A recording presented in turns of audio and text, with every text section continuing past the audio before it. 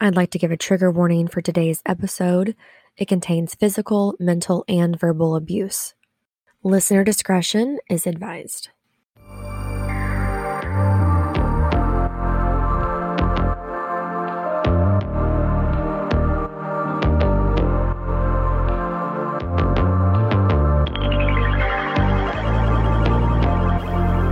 You're listening to It Doesn't End Here. It doesn't end here.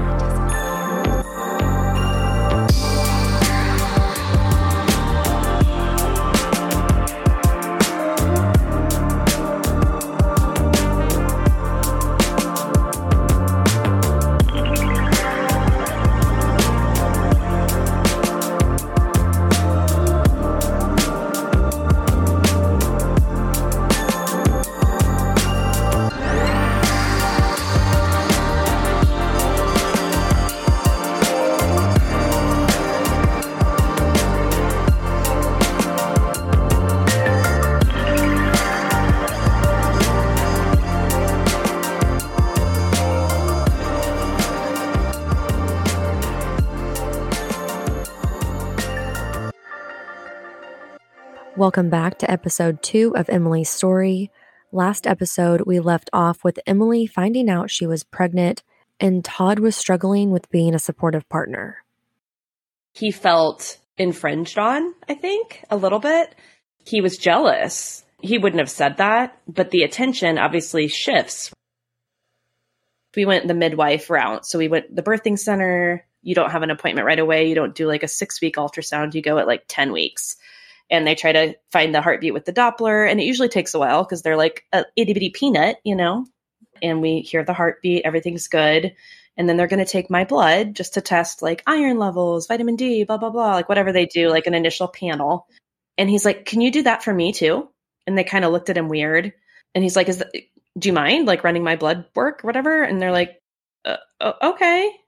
I'm still actually friends with my midwife, and she said they have never done that before. Like a dad never has gone to a first appointment and then kind of made it about him, which is so strange.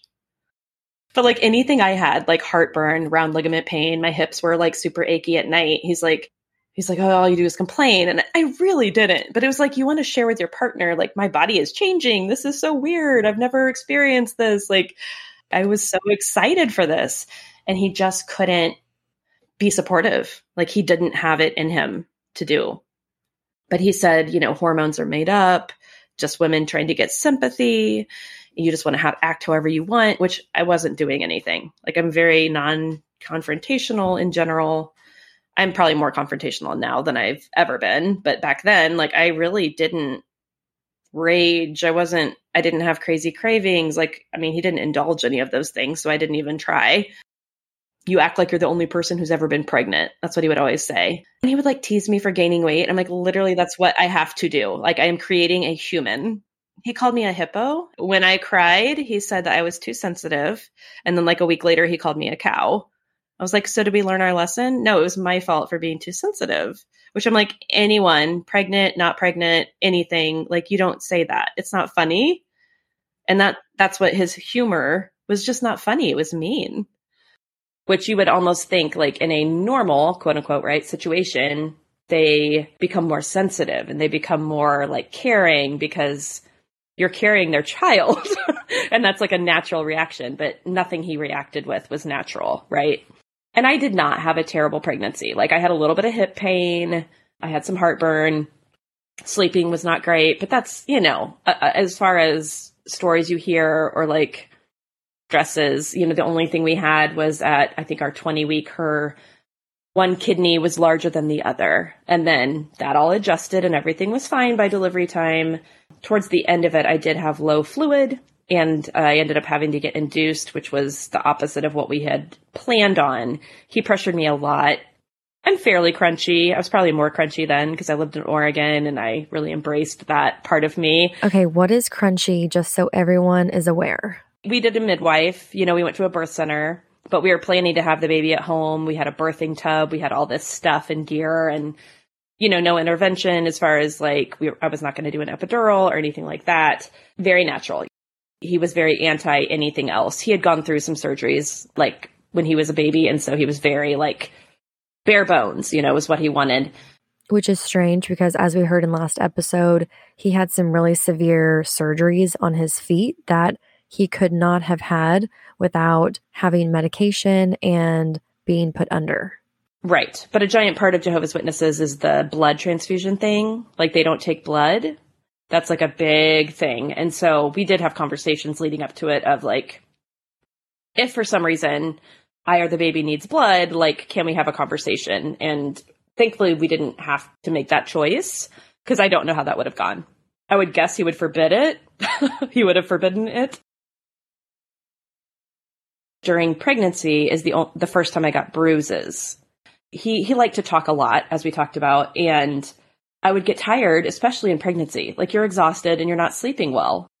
I wanted to go to sleep at like a normal hour. Well, he would like force me to listen to him instead. And so I was standing in our kitchen and he wanted me to sit on the couch.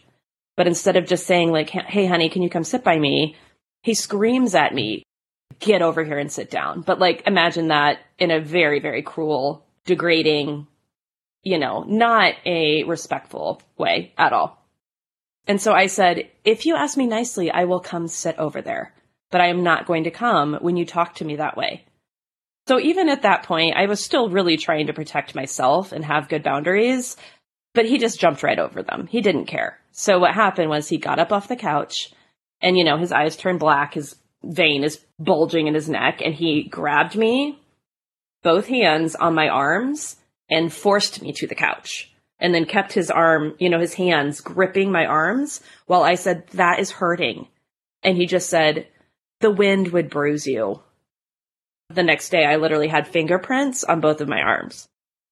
And his response to that was, you just bruise really easily. And I'm thinking to myself, but I shouldn't have any bruises from you. Like bumping into a table, okay. But you gave me these bruises. And I said, you're hurting me. And he probably kept his hands on that spot for over a minute. You know what I mean? Like he moved me and then he was so angry. But I mean, you could see the hands on my arms, on my biceps. And this was right before you were about to give birth? Yeah, I think it was January, and I had her in February. Oh my gosh, so you were almost about to have his baby. So before that, there had been no physical. It was verbal, it was mental, it was emotional, it was financial, it was all those things. But I didn't put that in the category of abuse until I got out, because it's just not what you hear about. I mean, thankfully now you do a little more, but I just didn't know how to categorize it as abuse. I just thought, he deals with anger really differently than me. He isn't as good with money as I am. He isn't as good at emotional regulation. Like I just had these answers for everything, and then when I did get the bruises, he basically said, I didn't hit you with a closed fist. He slapped me a lot. So to him, that's okay. That is abuse. Like the bruises alone are abuse. Like you doing something to my body that I'm asking you not to do is abuse. Bottom line. But he would be like, you don't look like Rihanna, like those pictures were going around that time of what had happened to her. And that's what he would just downplay everything. He's like, oh, they'd laugh at you at a women's shelter. Are you kidding me? Like he just made me feel stupid for trying to confront the fact that this was wrong. Oh my God. So he was comparing the Rihanna Chris Brown situation to what he was doing? Because my face was fine. They say to, write your birth plan with wings as it flies out the window, because that's true. You can't plan these things because, things happen. So it ended up that I had to get induced. I was 11 days late. I had a lot of feelings around that because it was like I went to an appointment and then all of a sudden everything goes out the window. But he didn't really let me feel anything about that. He was just like, well, let's just go. And I'm like, okay, but I don't have a bag packed. We were going to have the baby literally in my living room. So I didn't think I needed a bag, so I just felt a little flustered. It just kind of threw everything on its head a little bit. I didn't feel like he was my partner. I felt like he was kind of like, rolling his eyes at all of my feelings all throughout the pregnancy. And then in that moment when I'm like, I'm about to do something I've never done. I know it's super hard. The way I pictured it with my dogs and with our living room and like this feeling is not going to happen. So there was just a lot around that. I knew I had bruises on my arms. I remember that because I thought to myself, this is going to be embarrassing. Which is a bizarre way to think about it. So then I'm delivering my baby and I think by that point, because she was so late, like the bruises were gone. And I just, honestly, I wouldn't have cared. Like, you know, you might think that you'd care, but in the moment, all you're doing is concentrating on like pushing a human out of your body. You know, the scene went from me picturing it in the living room all serene, you know, essential oils and whatnot. And then it's basically a NASCAR crew in a room. The doctor has like a face shield, and I'm like, good Lord, what is happening? But I was in so much pain. I was in labor for 23 hours. He didn't want me to have an epidural. Did you at any point want the epidural? Oh yeah. I did not express that because I knew it would just get, like, he would just put his foot down. I was exhausted because I knew my fluid was low. And so I had been like drinking all throughout the night, trying to drink this electrolyte rich water and like keep my fluids up. So I'm like peeing every 20 seconds. I mean, it just seemed like, so I hadn't really slept in 2 days, and then I'm going to have a baby. So it's like the hardest thing I've ever done after a lack of sleep. My back, she was in my back. So I had a lot of back labor. By the time I had to push, I was just exhausted. But she came, I pushed for an hour. They do the uterine massage, and I almost hemorrhaged, which I did not know until after the fact. But they basically push, you know, on your uterus to get it to retract if it's not doing it properly. And I was just crying. Like, tears were just pouring out of my eyes because it was so painful. And he had this like look of, it's bizarre because I'm like, why was he mad at someone hurting me? Because he hurt me so much. But in that moment, like it was almost like, that's mine. Do you know what I mean? There was like a possessiveness. One thing that I wish they had done, and they did it for my second baby, which it was not an issue, but they asked me 3 times during my delivery with my second if I was being abused, if I was safe at home. And they made sure my husband was not in the room all the times that people asked me that. And I think it's something that they're trying to do now. But when I gave birth with my first, when I was being abused, no one asked me. And I don't know what I would have said just because it's scary and you don't have a relationship with that person. But I wish they'd asked me because I might have said something. And that's really hard too, because you were almost about to have a baby. So your world is already chaos and turned upside down. Right. Do I not go home? Like, what does that look like? I have a newborn baby who's in the NICU at the moment. That's really tough and scary. Yeah, I mean, I wish I had been a little stronger, or at least talked to my midwife, because I have a good relationship with her. Like, we're still friends now, 9.5 years later. And granted, that was my original goal, was not to have the epidural. But in that moment, after those circumstances changed, I should have also been able to adjust. So I would just say, you know, try to talk to someone you trust. Talk to the medical professionals and explain how you feel. And if you can, do that when your partner's not in the room. Okay, that's great advice. Yes, and hopefully they'll respect, you know, where you're coming from. How was Todd once you got home from the hospital? Was he bonding with her? He, like I said, he took great ownership and like in an annoying, it's all about me kind of way. He didn't want he wanted all the clout. He didn't want any of the work. So he didn't ever really help with her. I mean, I remember our first night home, I'd slept for 45 minutes. It was my birthday also, because I gave birth to her 3 days before my birthday. So we got home on Valentine's Day and my birthday was the next day. We slept 45 minutes. Me and, you know, she wouldn't eat as well. She'd been attached to all these cords and wires. And so we're just figuring it all out, right? I got up to feed her and he let out the biggest sigh as if I was just so inconvenient. He had woken up and I'm like, I think I said, "Are you kidding me?" And went out to the living room to feed her. And he came out so mad at me and he's like, "What are you mad about? I'm exhausted." And I'm like, okay, I gave birth. You've slept for 12 hours since we got home. He had slept the whole time. I gave birth. I slept for 45 minutes and he's mad at me. So it was just, I was kind of over it. Something about giving birth like ignited a little something in me. Because up to that point, I never talked back. I really didn't. It's just not my personality. It's become a little bit more of my personality just to stand in what I know is right. I mean, it's hard to explain because I did have a very good, like, this is right, this is wrong. Like, I did have that, but it's not like I was vocal about it, especially with him. Until that point, my BS meter, like, left my body with my, giving birth, I guess. And I was just like, no, this is not okay. Maybe women just reach a spot where they've just had enough. Right. And it's that mama bear thing of like, without me, this child needs me. And therefore I need to be rested, taken care of, all these things that he was not doing at all. And you were still trying to heal, like you had just had a baby. Yeah. Well, you heal for a while, you bleed for a while, your body doesn't feel like your own. It's not like you pop back to, feeling like yourself, like you've got a bath of hormones flooding your system. You've got all this newness and then you're not sleeping. And so, this is one thing I remember is that I never fed her in our room. Like you'll see people, or tell their stories or movies or shows and they're feeding their baby right in bed and their partner's like, oh, how are you doing? No, I always took her out to not disturb him, which is so bizarre. But it was like I, in that moment, chose his comfort and I just didn't want to get in trouble. I just wanted to be able to feed her in peace. But I had to leave our room to find peace, which is just so strange. And he would sleep in until like noon and want me to keep her quiet. Well, I don't know if you've been around a lot of newborns, but they kind of do what they want. You can't have a conversation and be like, hey, honey, can you keep it down? So I would take her on a walk. I'd put her in like the baby Bjorn and walk both of the dogs. And he would just be sleeping most of the day and then want to talk at night. And it was just brutal. Did the abuse continue into those early months after she was born?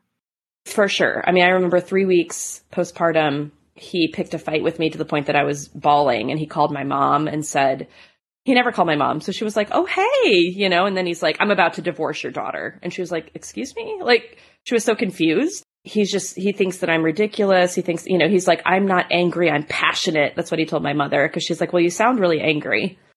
She said, can I talk to her? So he gives me the phone and I'm just crying and I'm literally nursing the baby, crying to my mother. And she's like, are you okay? And I'm like, no. I don't even, again, none of these times do I remember what was the big deal. I do, like the last week, I can remember a couple of those catalysts. They were never big issues. It was always something small that he made into this huge, life-altering, you are so ridiculous and you need to follow my lead and blah, blah, blah, whatever it was. And she was supposed to come out at 6 weeks because he wouldn't let anyone come for the birth. He was like, that's our time, which in some stories, maybe that's sweet. It wasn't sweet. It was controlling. In this situation, he didn't want me to have that comfort. He didn't want me to have my mom to help me. It was like this isolation thing. I was just about to ask you if you noticed the isolation in your story. Oh, yeah. Yeah, every time he moved me further. He moved me up north. He moved me further up north. It was like harder to get to me. And your proposal, which was just the two of you, which I guess that's not that uncommon. Sure, but the wedding. Then your wedding was just the two of you with a few people, with none of your family. Right. And then again, the birth. Didn't want your family there. I always catered to him because it was just easier. It felt like this is much less of a battle if I just give in. Would you say that that is people pleasing? Somewhat, yeah. I grew up for sure people pleasing. I didn't want to make a lot of waves. I just kind of wanted to go with the flow. Yeah, I've worked on it a lot. I'm working on my people pleasing as well. It is very hard. Getting a backbone's not without growing pains because it's hard. It goes against your natural tendencies. It is so hard to have boundaries with the people that you love. Yes, it is. Well, and I'm at the stage of life where if they don't equally pour, like I just don't have the energy for it. But that's hard because I love people and I love having quality friendships and things like that and history. But I've had to let go of some history and that's hard. It really is. Feels like grief because it is grief. It just looks different. She did end up coming to visit. It was awkward because obviously she knows that there's some stuff going on, right? And then a few weeks after that, his parents came to visit to meet their only grandchild. And his mom said, why don't you go get a coffee, go to Target, like get diapers, just get out for a little teeny bit, which I had not done except one time. How old was she at this point? I would say maybe a month. So he had gone with me places, but I hadn't had any time by myself. And I felt okay leaving her because his mom was there. And so they were on the back porch and they were just holding the baby and hanging out. I'm gone maybe 45 minutes because, you know, I'm only 4 weeks out from having this baby and I missed her. I was like, I got to get home. Okay, I got to get home. It's enough time. And I get home and his parents are gone. And I'm like, what happened? Like, I don't understand. Like, they had driven from Salem, Oregon, 2.5 hours to meet this baby. They're not there. And he's like, oh, I kicked him out. I'm like, what? And they had gotten in a fight. He had picked a fight with them about something religious. And I'm thinking, why? And I said, why right now? And he got so mad at me because he's like, you need to back me up. I'm not just supposed to back you up with every decision you make if I think it's the wrong decision. Like, they're here to meet their grandchild, and that should have been the focus. It's not a time to bring up whatever. I don't even know what he said, but he kicked them out of our house after they were meeting their new grandchild. And I didn't even get any time with them. And they went home. It was just so strange. How are you doing during this time with balancing a newborn, taking care of the house, and working? But he would not let me sleep. But then he would sleep all day and I would get up with her. And so I just felt like a zombie. Like, I just couldn't function great. There's a reason it's a torture tactic, because your brain stops working. And already postpartum, especially nursing moms, like, you're giving your baby a lot of your brain. Like, there's a thing that, like, literally they take from you. And it's the way we're designed. So my sister, I ended up confessing to her what was happening around April. So I'd had her in February. This is around April. And she's like, you got to go get some help somewhere. I drove over to this, like, I don't know, I looked up some city support center kind of place. It took me an hour to even psych myself up to go inside. So I get inside, I figure out where I'm going, I look at the little thing, I go upstairs, and this woman basically says, and I mean, to me, it sounded like she was screaming it to the whole building. She said, are you going to hurt yourself or somebody else? And I said, no. And then she basically, like, took a pamphlet and pushed it through the glass and gave me a list of, like, counselors. But she did not talk to me. She did not give me any support whatsoever. And I just went to my car and cried. And I did not have the baby with me because he wouldn't let me leave the house with her. And so I'm like, thank you for the help, right? So I did go over to the clinic that they gave me info on, but that's all. I never went back because it was crowded. I was just like, I can't do this. Like, it was so overwhelming. I think that's something that we can all learn from, is that we never know what the other person is going through, and to just listen. I think listening is key. Right. And I would say that too with friends, because I did tell a friend in the neighborhood, and then one of my good friends who was actually there at the birth, I told her. And it took a whole walk. I mean, it was like the end of an hour together, and, like, we're almost back to my house. And I said, I think I asked her, like, how often do you cry because of something your husband says or does? And she was like, I can't remember the last time. And I'm like, okay, so daily is not good then. She was kind of shocked. And then she said, you know, he scared me a little bit at the birth because she saw him when he got like that. And I said, yeah, he can be really scary. And then I said, he has hit me a couple of times. And she didn't know what to do. She was younger by 10 years. The thing that's hard that people don't understand, and the reason they say, you know, just leave. You don't want to bring anyone else in and possibly allow them to be hurt by your abuser. And that's really difficult because I talked myself out of talking to people a lot of times. I would show up to a group thing and I would have been bawling, wanting someone to ask if I was okay, because I knew if someone asked me, I would tell them. You know what I'm saying? And that sounds ridiculous, I guess, maybe somewhat, but it's just, I did not want to put anyone else at risk. Because once you say it, it's out there, you don't know what's going to happen, it can be scary, like all these unknowns. And for me, personally, when I look back, and I didn't consciously think this at the time, I felt like I could protect my baby if I stayed. Because I was with her the majority of the time, like 99.99% of the time. She was close to my body, held by me, taken care of by me. And my thought process was, if he has 50-50 custody or something, I can't keep this child safe. And he is not safe. So at one point, my sister flew me. She knew I needed a break, and she flew me down to LA, and then we flew to Mississippi to meet family so they could meet the baby. And I remember it was about 10 days, I think, that we were gone. And it was great. It felt like, I mean, even though it was busy and crazy and I was still taking care of a tiny human, I mean, she was only 3 months old. It was just like, I'm with people who love me. And I remember my dad had this Christian magazine of some sort, and there was a whole article on emotional abuse. And I was just looking through it. I don't even remember what happened or why I was even looking at it. He did every single thing on the list. So I asked my dad if I could tear out the page, and he said, sure. I don't think he knew what page I was looking at because I didn't really want to have that conversation. And when I flew home, I showed it to my ex, and he just tore it into pieces. I mean, he didn't care.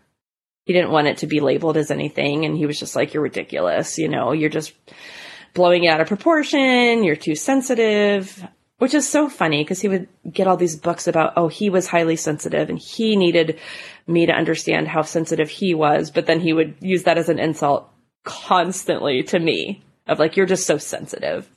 Like, well, I'm pretty sure anyone that you call a cow is going to take offense. So I remember getting on the plane and she drove me down to Orange County Airport. So it was like a long drive. And I remember going through security and then I got on the plane and I just bawled. But it felt so awful to leave her and to go home. And so he picks me up at the airport. He's late. I'm with the baby. So, you know, that's good times. And then he's like, I brought you a coffee, which he had charged to my Starbucks account. We get home. There is a massive pile of laundry in the corner of the room.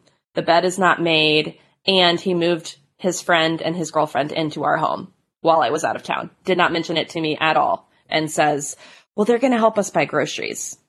And financially, we were SOL at this point because he was not working much at all.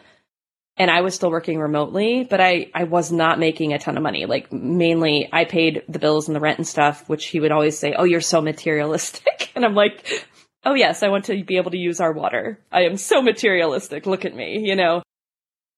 That was awkward because, you know, it's not like he would be quiet or stop fighting with me just because there were other people. That actually, even though I was upset, because obviously I had a new baby and I'm like nursing my child and like then there's these random people in my house. So I was like, ooh, positive. Maybe he'll be nicer to me because there's people watching. Well, he still, like, there was one night where he picked up our bed frame and slammed it down on the ground and it detached, like the end of the bed detached from the side. And then we had to go somewhere. And I ran back inside to get my water bottle and they were in our room looking at the bed. Like they had clearly heard what had happened. And then we had this really awkward encounter where I was like, just getting my water bottle and like ran past them. And I'm like, kind of like elephant in the room, like, But the way that that relationship severed is very interesting because it's just par for the course. So that friend of his, he'd known him since childhood. They grew up Jehovah's Witnesses together, all that stuff. He coerced him to be his business partner, had him give him $5,000 from his retirement. And then the very next week, he goes to lay like hardwood floors for his friend and takes him along. And on the way there, he picks a huge fight with him to the point that that guy calls me and leaves me a voicemail. I'm hanging out with the baby or whatever. I don't even remember what I was doing. And he says, I just left your husband at a gas station. Like, we're moving out. The girlfriend comes in and talks to me and is like, he just said we have to find a new place. I don't know what's going on. And I'm like, what? And in my head, I'm like, why would you do that? This guy literally just gave you $5,000. Did he have any income the entire time you guys were together? So he worked for himself and did graphic design. But what would happen is he would get a deposit and then not produce anything. So he would get a deposit. Then his client would get mad because they wouldn't have a website or a logo or whatever they had paid him for. And then he would do something, and then they would go back and forth, and it would take forever, every time, with every client. So he would try to charge a lot up front and then just wouldn't produce. And he would spend so much time and energy inventing things that he would never make. It was like a very long Shark Tank episode. That was my life. As I was supposed to be one of the sharks, so excited and interested in every idea he had. And it was exhausting. I remember one night I was like, oh, he's been working tonight. And I was so excited. I had fed the baby and I'm laying down and he comes in and he tells me he wanted to basically create a drone. Well, guess what? Those exist already. And God forbid you say, oh, I think someone already did that. He's like, oh, you just diverge on my convergent ideas or whatever the opposite of that is. I don't remember. He would say that all the time. You would converge on my divergent ideas. One of those things. What does that even mean? I don't know. Basically, I'm closed-minded and he is just, the world is his oyster, you know? And so I'm just so single-minded. Right. So I can't see his vision. And this is about the time that he started talking in a way that was more spiritually minded, but not in a good way. Basically that he wanted to create a cult without putting it into those terms. He basically said, I want to create a community where we all wear white and we live in the desert and we can all contribute and there wouldn't be any money and there would be, and he would hit people that we'd just met. Like we would have a couple over from church and then he would start on his rant and I'm sinking into the couch of embarrassment because he couldn't read the room of this sounds insane. And he talked to a friend of ours who was a PE teacher who did CrossFit about heading up the nutrition and fitness element of it. And that guy's wife literally took me on a walk to be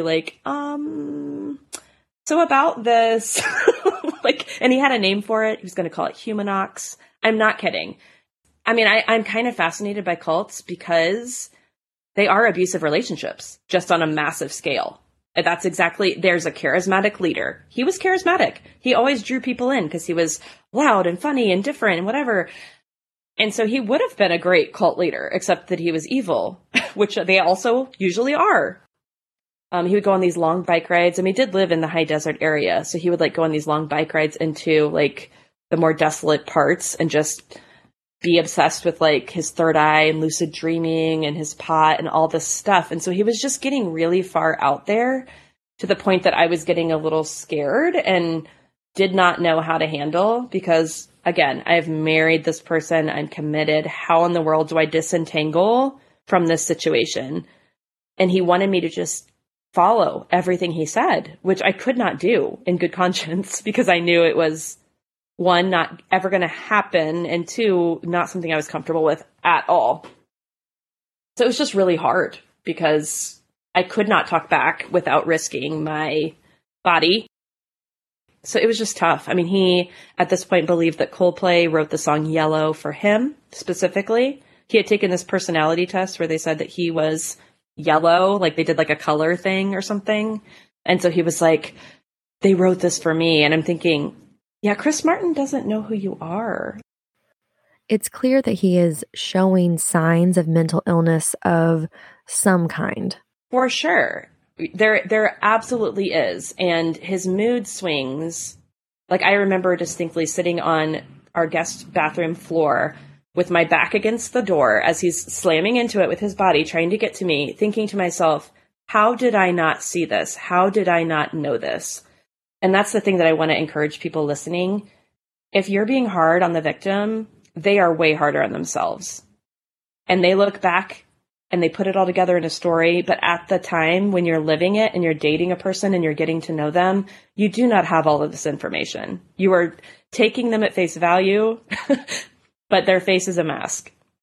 And that's the part that I get really up in arms about because people will do a podcast and then people are like, oh, she's so stupid and she takes no ownership.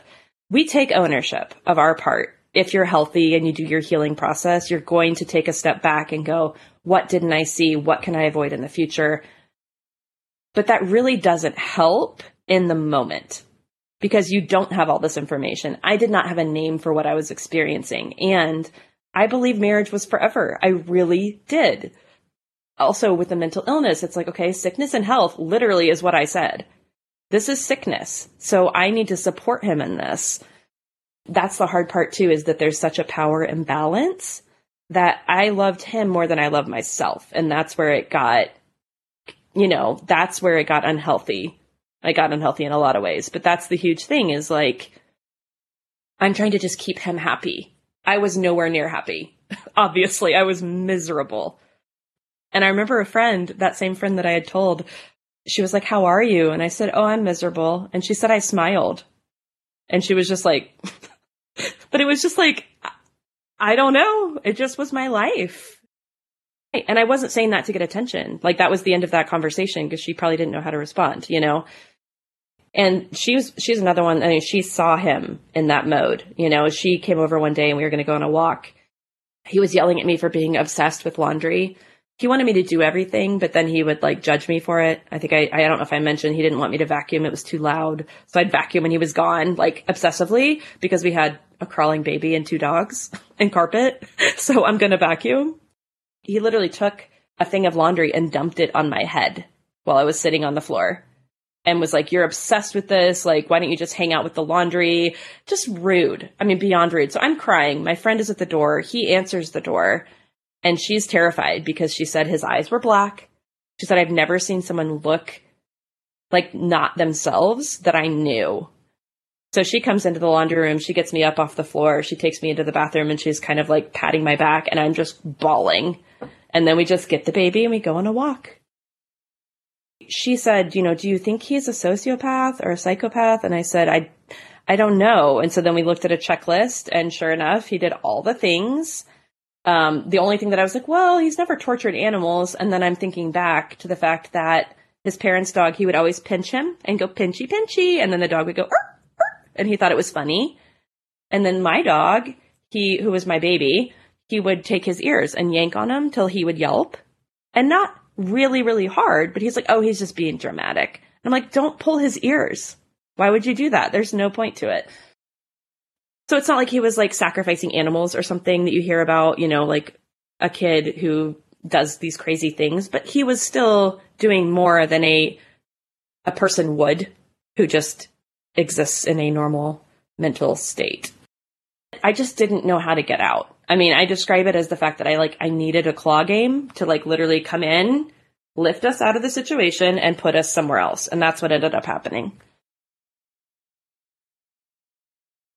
When my baby's about 7.5 months old, we're very poor at this point. My money is not going as far as it needs to go because he's just not bringing much in at all.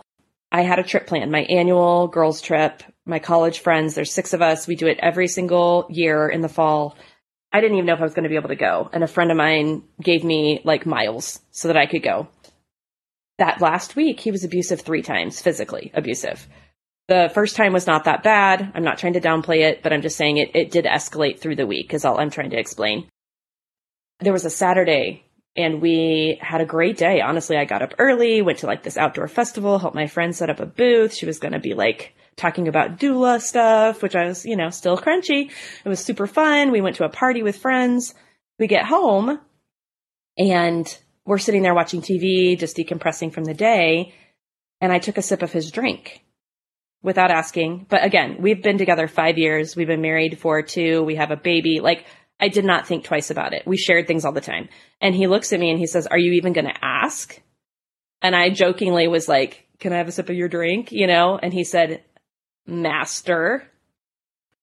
And I just freaked out because I was like, you have been so mean to me that I can't believe that you're going to talk to me like that right now. And so then he just flipped out. And so he slapped me in the face and he talked to me for a few hours. That night I go to bed early because I have to get up really, really early to go to the airport. I'm flying with the baby. He wakes me up, rips the sheets off the bed, won't let me sleep, and it's the worst night of my life. I cannot remember all that happened. It was about nothing. It was just about the fact that he wanted to talk and I wanted to sleep. So I was disrespectful. I was being the leader of our family. I was not following what he wanted me to do. Whatever it was. I have little snippets of being like in various places in our house, but I could not remember what happened. I piece it together by what bruises I had. I remember there is a video he took of me where I'm sitting on our kitchen floor, like balled up, and I'm wailing like an animal, and he's laughing at me. He's like, you sound ridiculous. And at one point he took a cup of ice cold water and poured it over my head while I'm sitting there crying. He tried to say I was abusive because I scratched his neck that last night while he had me pinned to the ground. Like I just was doing this, right? Like just scratching to try to get him off of me. It's just insane. He slapped my face so many times. I ended up with a bruise like right here on my jawline. And I didn't even know you could bruise from slapping. I really didn't. You only see slaps in the movies, right? And it's one slap and then it's like, oh, it was not like that. It was repeated. I was numb. I mean, you really have like an out-of-body experience. I literally can picture myself, but I did not feel like I was a part of it. The breaking point for me had to do with the fact that the baby started crying. He went to go get her, brought her into our room, put her on the edge of the bed. And this baby's been crawling for 2.5 months. Okay. He wants to hit me. So he puts her down on the edge of the bed. And I'm like, the baby, the baby, the baby. He slaps me. She falls off the bed. He was fine. Thank God. But it was like this light bulb of, I can't even keep her safe here. I have to go. And again, that was not conscious. But when I look back, that was the breaking point, was like, this isn't just about me. He's hurting her. And I didn't love myself enough at that point to get out just for me, you know, because he had beaten me down. He'd made it to that point where I really hated everything about myself, because everything about myself, he presented as a way of, this is why this is happening to you, because of who you are. Anyone, I mean, he would say that all the time, anyone who had to live with you would be like this. And I'm thinking, but I have a longevity of relationships, like history. You have no history with anyone. And I dismissed all that because he'd left a religion. It made sense. It's like, oh, you know, the bridges were burned because you left this religion and all of your friends were in the religion. And he lit the bridges on fire everywhere around him, constantly. And so that vision, you know, was gone. I knew that was not actually what, you know, why he didn't have friends. It was, he didn't have friends because of who he was. He was the common denominator. I didn't know if I was going to get to go on this trip. Like, he had taken my suitcase, he'd taken my car keys, he took my phone, like he deleted any video or any voice memos, or like I would try to record him and he would always, I mean, he was very tech savvy, so he would just take my stuff and reset everything. But at this point, like he let me go to sleep. I laid down for 45 minutes. He gets my suitcase into the car and the baby, and we drive 3 hours to the airport. He, on the way there, tells me that he thinks he might be Jesus. And I literally said to him, I don't think Jesus hits his wife.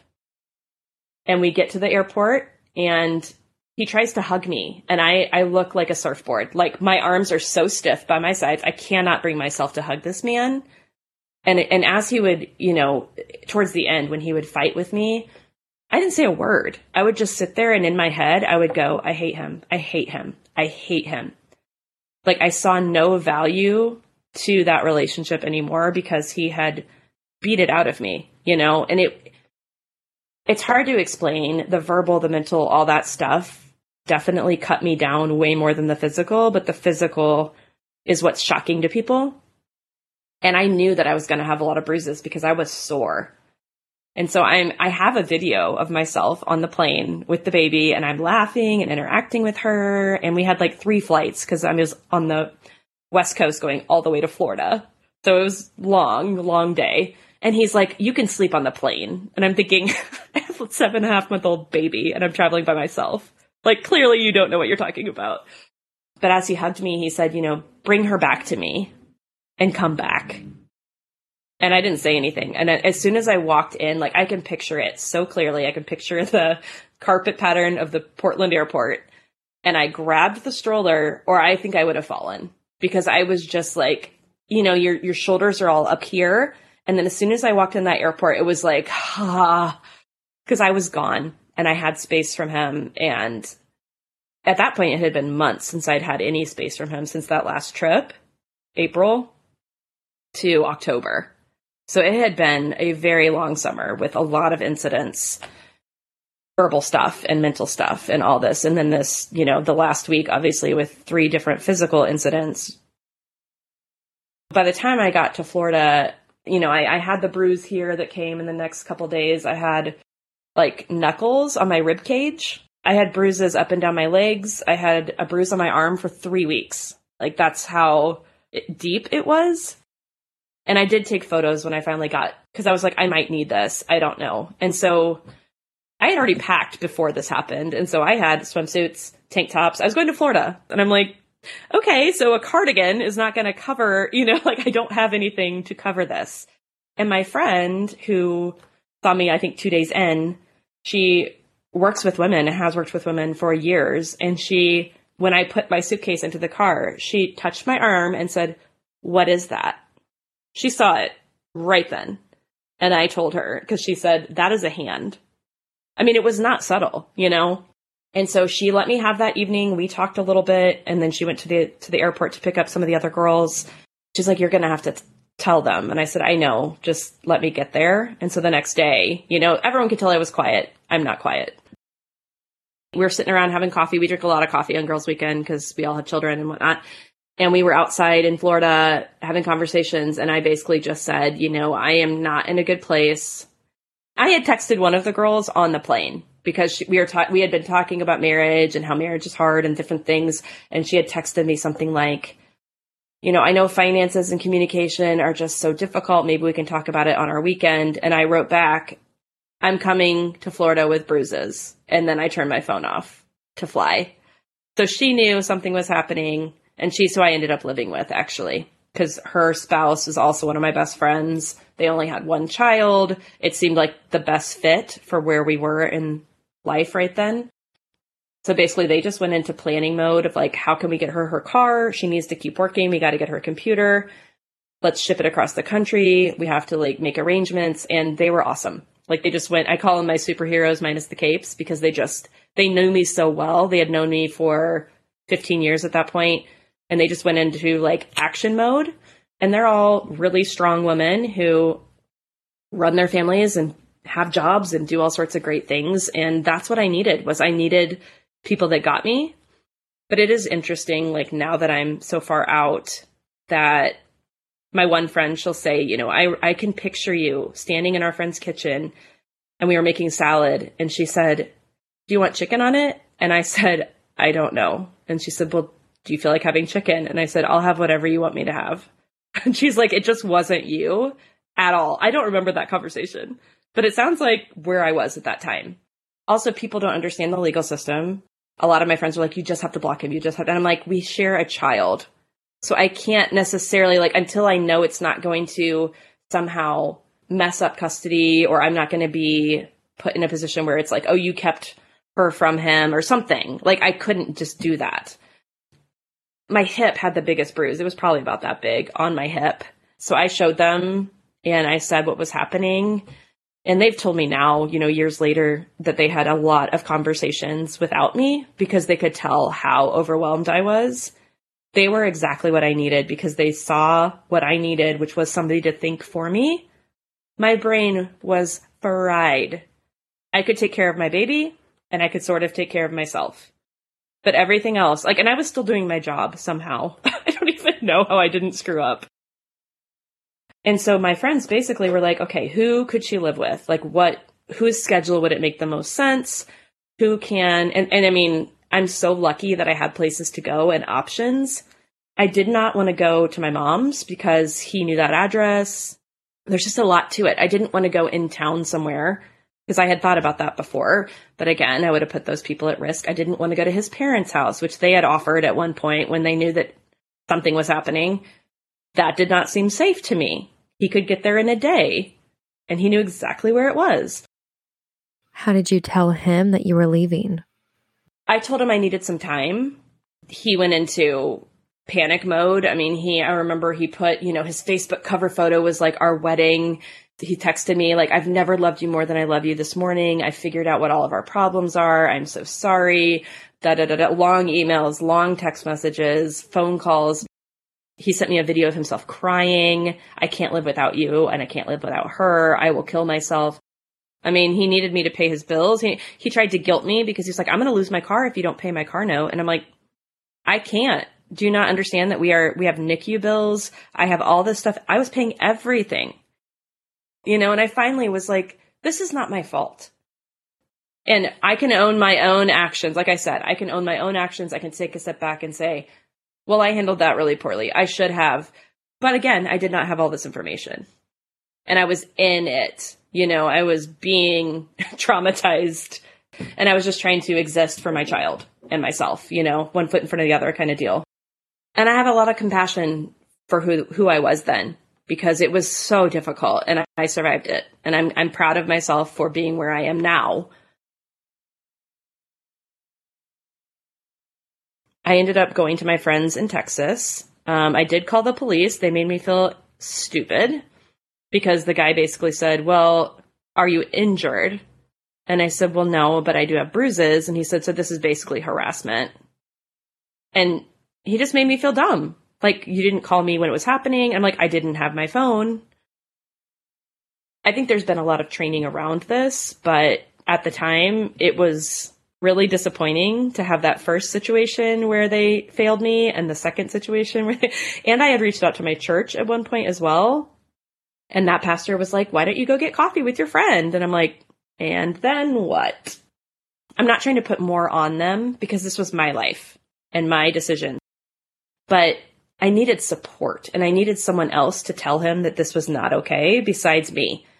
And I said that to his family. I was like, you know, I always felt like the cheese stands alone from the farmer in the dell. Like, I am the cheese and no one is backing me up and I cannot be his sole enemy. That's how he sees me. That's how he presents me. Like, you're the only one that has a problem with what I'm, you know, but it's like, well, I was the only one that really knew. And when I tried to bring other people in, they did not know how to handle it. Just to update, that pastor called me 2 years later and apologized and said, literally everything I did with you is the opposite of what I should have done. I just didn't know. So when I left, I made it a point to talk to pastors that I know because I went to Christian school, I went to Christian college. And so I have a lot of pastor friends. And I just kind of said, if this ever happens, like, don't do this. And I even went back to that church and talked to a different pastor about it and how he would handle it in the future, because it does happen. The pain of this has a purpose. And if I sat on my story and never told a soul, I wouldn't help anyone. And that's why podcasts like yours are so important, because this is happening all around us. I mean, it's 1 in 4 or 1 in 3, depending on where you look.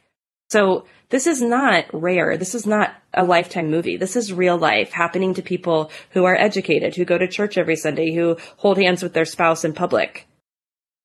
Everyone's going to deal with it differently. I'm talking for those that maybe don't have the passion to share or can't share because it's just too painful. I'm not in that painful spot. I've done that work with counselor and with life and education and things like that, where I can tell my story with, I wouldn't say a lack of emotion, like, but in a healthy way where I'm not going to sit here and bawl talking to you about it. I honestly didn't cry that much at the very beginning.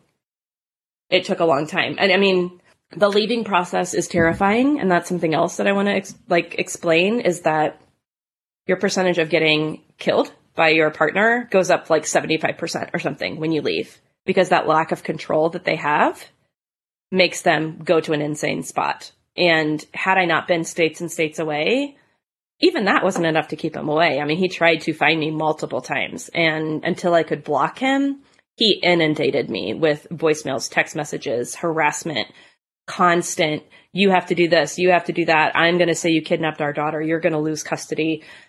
Thankfully, once I got out, I could hear myself again, but not overnight. I mean, it took months to even find my voice again, because his was always so much louder that it took getting out and then finally 5 months in being able to block him legally. And then it was just like, I mean, I cried because I was just like so relieved. I remember exactly, I can picture where I was, what parking lot in Los Angeles, when I sent the text from my lawyer that said, you can no longer contact me. I am blocking your number. You may contact through my lawyer. Here's her email. You have there's a restraining order against you. And it was so overwhelming. You know, I was working my butt off to try to reset my life. I mean, I was starting over at 33 with a baby. And it was terrifying. So I left my dogs behind. My dog that I'd had for 9 years, who was my baby. He was my first baby, but I could not fly across the country with him. Having to make a decision between my baby and my dog, obviously I had to make that decision. It was awful. So how did he react? Did he try to find you and come after you? He did. He tried to get down to Texas. He emailed me, which he was not allowed to do, but his sister told him, like, you will literally go to jail if you keep doing this. He basically emailed and was like, hey, I'm going to be in the area if you want to grab coffee. Like, we were old friends. He didn't know we were divorced because his family didn't tell him. He told a client who I was in communication with that I was not handling things well, and he was coming down to talk to me, which is just so strange. He tried to sabotage my job. Like, he tried to get involved with someone my boss knew. I mean, it was just, I was constantly just trying to stay one step ahead, but I could not predict where he was going with it. So he's basically trying to ruin your life, so you have to, come back to him? I'm not even sure, because he would tell me, like, you have to win me back too. And I'm like, this was during the separation before I'd filed. And I'm like, why would I, like, what is there of value here? And I went to see a counselor that first week. And I think this is important to mention just because it was like a aha moment for me. And he said, what do you want out of your marriage? And I listed, a few pretty normal things. And he said, those are all good things, but that's a Band-Aid and you're decapitated in front of me. He said, what you are experiencing is so beyond okay in a marriage that nothing you mentioned will fix it. He said, I don't think he's going to heal. He owned it. He said, yes, I hit her. He said, usually people deny. He didn't care. He just owned it. He said, yes, I've been abusive. Yep. I gave her those bruises. He's like, it's not that he was proud of it, but he definitely didn't even pause in saying it had happened. My point was I needed to be able to look at my child and say, I tried, I fought for this until I couldn't anymore and it wasn't safe. At that point, I filed everything. He wasn't allowed to contact me. He wasn't allowed to do anything. His parents kind of wore me down a little bit. Like, he has a gift for the baby and he wants to send it and it's all wrapped and everything. And I'm like, he's paid $0 in child support. I am trying to rebuild my life. It really frustrated me. Like, you don't get to send her gifts when you're not helping pay for diapers, food, life. That's what a parent does. Parent doesn't just send gifts. That's not, like, you don't get to be fun time dad when you're not being any other. But they wore me down. And so I said, fine, you can ship them. So he sent all this stuff for the kid. But he hid, like a prisoner, but like the reverse, right? The cake that has like a knife in it or something that's going into jail. He sent all these presents and he put envelopes for me inside, like up against the wall of the box. And it said like my name, number 1, number 2, number 3, these giant envelopes of stuff, handmade cards, like Bible verses, snacks, a movie. It covered my mom's dining room table. So then the cops come over and take pictures of it and everything. We go to court. I get another restraining order for 2 more years. And then I move out of the state because I knew at that point he knew my address. They had given him my address, basically. I had been in Oregon, Florida, Texas, California, Washington, Mississippi, Indiana. So I had been in 7 states in a year. I ended up filing out of Washington because I was like, I'm a woman with no state. I don't know where to file. Like, all of that was overwhelming because I'm trying to figure out how do I even do this? And like, how do I find a lawyer?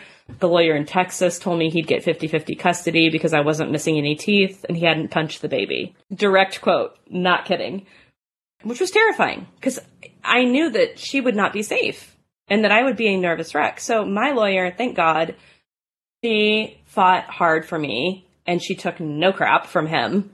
And we got the best. I mean, he had no custody. He had supervised visits every 3 months for up to 3 days, which he never did because he didn't want supervised, right? To change that, he would have had to go see a psychiatrist for 6 months and follow whatever regime they said for those entire 6 months to even petition the court. And he wouldn't do it? No. He was supposed to do weekly Skypes. He didn't do it. He threatened my lawyer and said he'd get a restraining order against her for contacting him. Well, that's not how that works. Like, she was just kind of like, okay, because that's not how that works. So I moved, started over. I met my husband a couple years later. And then we got pregnant. And during that pregnancy, I found out from his sister that he was trying to find me again, all the way across the country. He had figured out where we were. And I got a call when I was at work, and I'm like 7 months pregnant, which was right when everything amped up the first time. And I was so pissed. Like, this, you don't get this one. This is mine. It was terrifying because he had our address and he called the police here and got on their radar real quick. He thought he followed me at a gas station. It was some other poor woman in the same vehicle. So it was just awful. Those 2 weeks, I had to go to court. I was heavily pregnant, like visibly pregnant. They wanted me to give my child's school address on the paperwork. And I'm like, what is wrong with you people? So I'm just going to give the abusive person a map to how to get to the person they want. It's so nuts. It's so nuts. The system needs a lot of work, and there are people who abuse the system. I understand they don't want people to say somebody's abusive and they're not. But when you have so much evidence and you have all these things happening, it should be easier to protect yourself. And instead, the burden of proof is on us, the victim, to keep proving that they are harmful instead of them having to show they are no longer harmful. And I get that that's difficult because it's not tangible, but it is just a messed up system. It's nuts, and thank goodness he didn't ever do anything. I don't know if he ever came by our house. We put up cameras and he never, he had my address. He told the police my actual address. So it's just strange. I don't know what his goal was. But within two minutes of talking to the police, they knew that he was not right. And they called me to let me know what was going on. And they said he had a meeting with the president and all this random stuff that, when I was dating my husband, I had 2 girls contact me that he had dated after, our divorce. And one of them she put on my radar, he looks for you on bridal registries and baby registries daily. And she had caught him doing this. And I was I would never even think about that. But that was one of his detective ways to try to find me, was to just put my name in on random, sites that do wedding registries or bridal registries. The other girl dated him for only 3 months and had to take him to court. She had to get a separation agreement from a 3-month relationship because he owed her $4,000 or something. And so she was I'm keeping your guitar until you give me that money back. And so then they had to do a separation agreement. But she said he wanted her to go by a name that rhymed with my name. And he would take her to places where we had experiences, and he had our wedding album out. Just crazy stuff where you're it's obsession, but it's it shows just how focused he was on ruining me and living in that space somehow.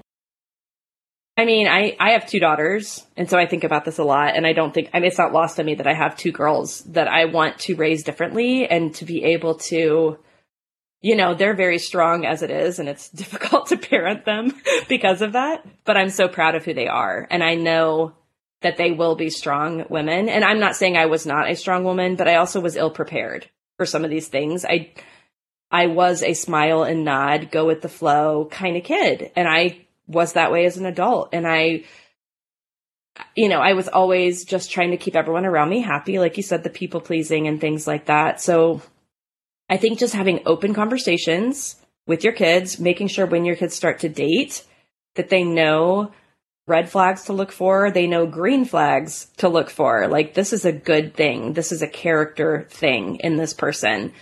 I would recommend what my counselor did for me, which was she had me make a list of non-negotiables. And she told me, don't date for quite a while. And I took 2.5 years to feel comfortable on my own. I did not want to just jump into something that felt familiar because I knew that would most likely end up being abusive. And so I had to get to a point where I was okay, and anyone that I would date would just add to what I already had going. But those non-negotiables were crucial because I didn't just overlook certain things or say, it's not that big of a deal, even though it's important to me. It's okay if we don't match up in this way. You know what I'm saying? And so just figuring out what that looks like and what, not saying, it's perfect. This person has to be perfect, because I'm not perfect. But just knowing your worth, your value outside of another person is so important. And, it's a Lifetime movie, but it's real life. And I have so much perspective and compassion because every one of us has a story. They all have different details, but we've all been through stuff. It just, again, it could be a parent situation or losing a sibling or an illness or whatever it is. Life is really hard. And if we aren't compassionate towards other people, what's the point? Even the silliest thing, my daughter's you're always so nice. And I said, well, that person who was short with me is probably having a really tough day. And me being short back is not going to help that improve. So I'm not a doormat. I will stand up for myself. But at the same time, I have a sign in my house that says you will never regret being kind. And I still don't regret being kind to him because that's who I am. And he didn't kill that part of me. And one thing I want to say before we end up is like, again, that mental, the verbal, the emotional, all that stuff, like that goes both ways. There are women who abuse men in those ways, and maybe it's not a physical abuse situation, but it is not healthy. And just taking a step back and looking at it, we are all better than living in toxic relationships where we get no satisfaction, no respect, no value, no joy. Like, life is so short and you deserve so much better. Men, women, children, like, we have to stand up for what's right. And that's why I advocate, and that's why I hope to keep sharing. Because again, it's pain with a purpose. And you have to keep sharing. So I appreciate what you do and the fact that this is a passion project for you, all that you're doing for other people. So it's guaranteed to help somebody. And if it helps one person, it's all worth it. And I heard a quote too I wanted to share, is that Cheryl Strayed quote, which I heard on Glennon Doyle's podcast. And she wrote Wild, that book where she kind of does that self-discovery walk. And she said, I lost my way. I lost that sense of my ambition. And so I woke up and I was like, okay, I have to do something big, not to become a different person, but to find my way back to the person I knew I was inside of me. And I think that's almost always true. That's the journey we need to take. And it resonated with me so much because I was a kind person. I am a kind person. And I lost, I saw myself for who he represented, but that wasn't accurate. What he presented was what made me feel small and insignificant and stupid, and that he was the only one that saw my value. But then he would spend all of this time putting me down. So I just had to remember who I was. And that takes time. You need to be patient with yourself, but also counseling, support groups, education, read articles. Like, I did a lot of that. It does not define me, but it was defining. Like, I am not, I'm a victim of abuse. Like, this is not what I talk about every day of my life. But I do think it's important to share it and own it. I'm not shamed by what happened. I'm just a human doing my best, like other humans doing their best. It's important to do the work so you don't repeat the patterns too. Emily, I just want to say thank you for sharing your story with all of us. It's been really important to me to have women on the podcast who have children with their abusers because, as you just highlighted, this complicates the situation even more, making it almost impossible to cut this person out of your life for good. Emily and I hope that her story reaches moms out there who might be in a similar situation. Next episode, you'll meet Amanda, a clinical psychologist whose life trajectory changed when she met a man named Chris on a girls' night out. That's next time. Please check the show notes for available resources to help you or someone you know out of a toxic relationship. 6 months of broken hearted, 6 more of working on myself. 6 months of broken hearted, 6 more of working on myself. Holding on tight, still falling down, but I know I can pick myself up because I'm stronger